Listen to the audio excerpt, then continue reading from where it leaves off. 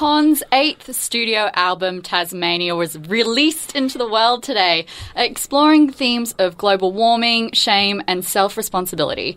The album is rich with luxurious, funky prog pop, made even crispier, though, with the production and mixing skills of Kevin Parker of Tame Impala. Jay Watson from the band joins us on the line. Jay, welcome to New and Approved.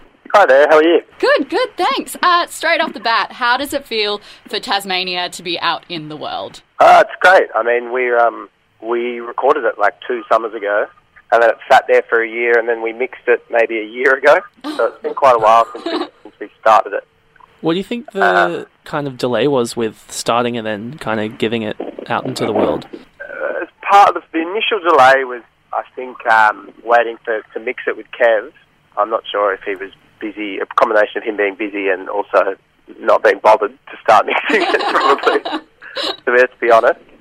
And then the next delay was because it takes a while to put records out in general, but there was a song on the album that had a sample, and we couldn't get it cleared, so we had to take it off. And because the titles are on the album cover and all that stuff, and vinyl pressing and all that, we had to delay it to take the song off the album. So it was quite a long album originally. It was almost an hour. Wow. So it might have been for the best. But the song we took off was like kind of one of the, like in our top sort of 3 on the album. So that was a real bummer. But that's all right. We might put it on SoundCloud one day or something. I wish we had to sell it. Yeah, like an awesome B-side that we can enjoy later on. Yeah, we just can't. It's annoying. We can't put it on streaming things or iTunes or anything, of course, because it's illegal. Yeah, want to avoid as many illegal things as possible, I think.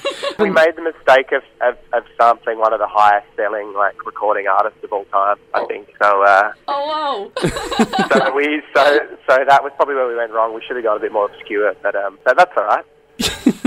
Kevin Parker's been a long-time contributor with Pond, producing their studio albums and even mixed this latest album as well. With this being the 8th album you guys have put out, what was it like reconvening with Kevin and the band for an 8th time? Well, he doesn't really... He's only actually mixed a few of them. I think the last 3 we've done with him. Maybe the last 4. I can't remember. It's just good because I think everyone we plan to do it completely ourselves, and then we kind of just realised that we're too close to it to kind of discern what are good ideas and what aren't good ideas, you know? And also because it's music by committee, it's constant sort of disagreements. So to have someone there to go say, objectively, I think this is a good idea or isn't a good idea is quite handy, I think. Otherwise, we would probably just kind of, discuss amongst ourselves whether or not we should use that bass sound until we don't actually, do anything. So it's good to have someone to, kind of go, no, I think that one's the way to go. Yeah, I think that's probably the biggest thing he brings to it. I think a lot of the sound of the drums and stuff is definitely from him, but I think a lot of the production stuff that gets attributed to him comes from Nick or Joe or myself. It's a funny one, but I think it's invaluable, his help, Musically, how has Tasmania transformed its ecosystem of sounds, per se? It feels like there are more electronic textures, particularly the track Shame, which is pretty experimental for a track on this album. How do you think Tasmania kind of created this ecosystem? Well, that song is pretty much all, I think, Nick... in the box, we call it, where it's like a digital, all plugins, on Ableton. So that's probably, you'd have to ask him, but that's probably the most, I guess you could say, digital song we've ever made. The rest often a mix of stuff we've done on demo, on Ableton, and then mixing that with stuff on tape, or replacing the plug-in synths with real analog synths and stuff.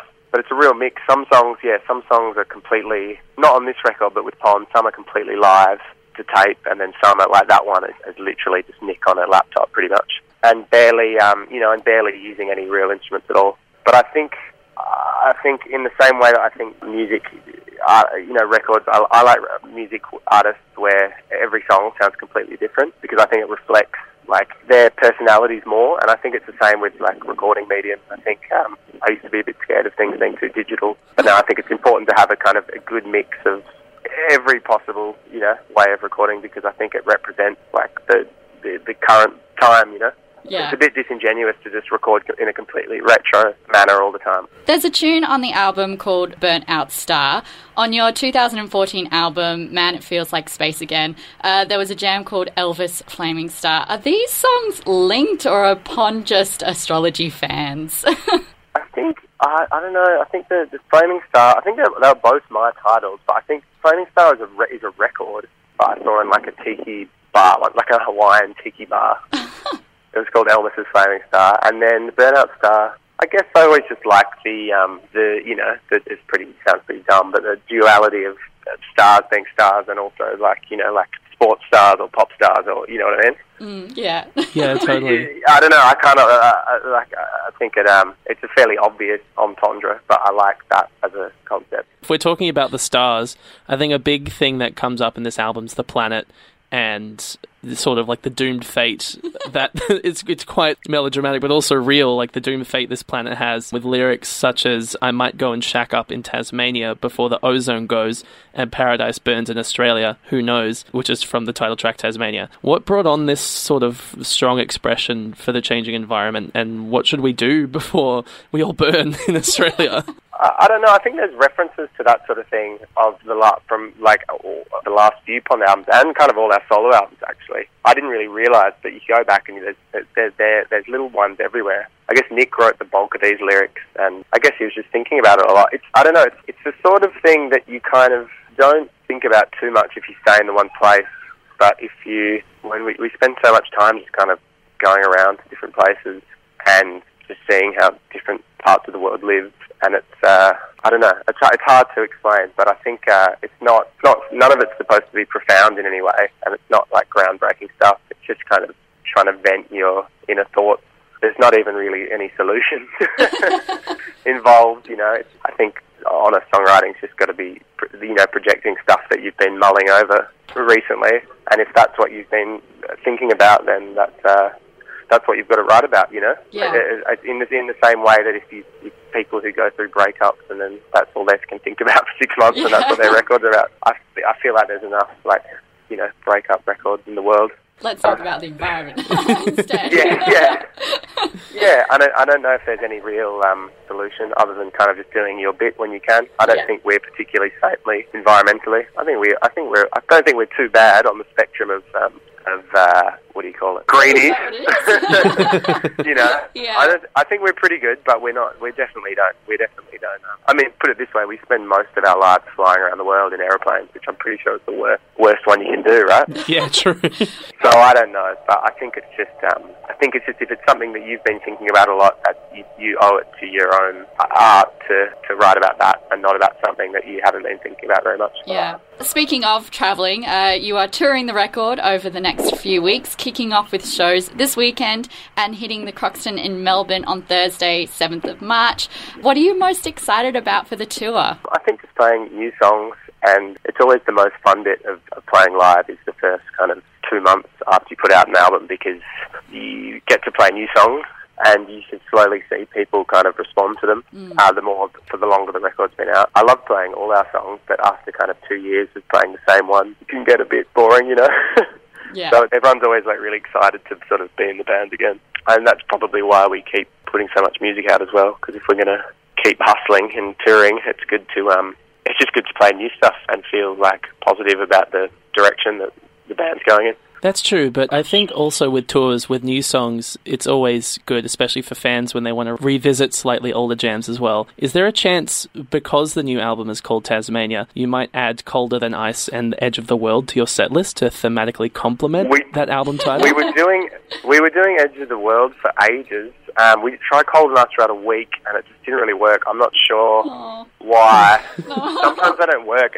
Pond have a real problem whereby we put out singles or make kind of really catchy pop songs, and then we can't play them live. But we can often play the deep cuts really well and play that, which it doesn't necessarily provide that much enjoyment for people who want to hear the pop songs. I think this set we've got at the moment is it would have sort of 6 of our biggest 8 songs on Spotify or whatever. You know what I mean? So yeah. I think we're doing pretty well in terms of we definitely don't deliberately trying to be obtuse with the set.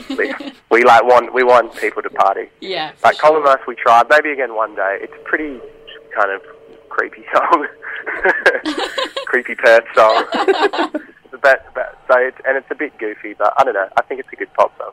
Tonight we're going to be playing your track Daisy. How would you like people to listen to this song? I'm not sure. In any way they want, really. Cool. I think some of Nick's best lyrics he's ever written. I think they're very sort of evocative and and I don't know, kind of Australian, but without being. I don't really like this sort of deliberately over the top Australianism, Australiana sort of stuff. We're big fans of this guy Robert Wyatt. I don't know if you've ever heard of him, but I feel like they're kind of, a lot of Nick's lyrics remind me of him. He's English, but the same way that he writes about England, Nick writes about Australia. You should check him out. He's amazing. I definitely will. Okay. Well, maybe after we listen to Daisy by Pond, which is on your new album, Tasmania. Jay, thank you so much for coming on Sin 90.7 FM with us today. Thanks for having me. I appreciate it.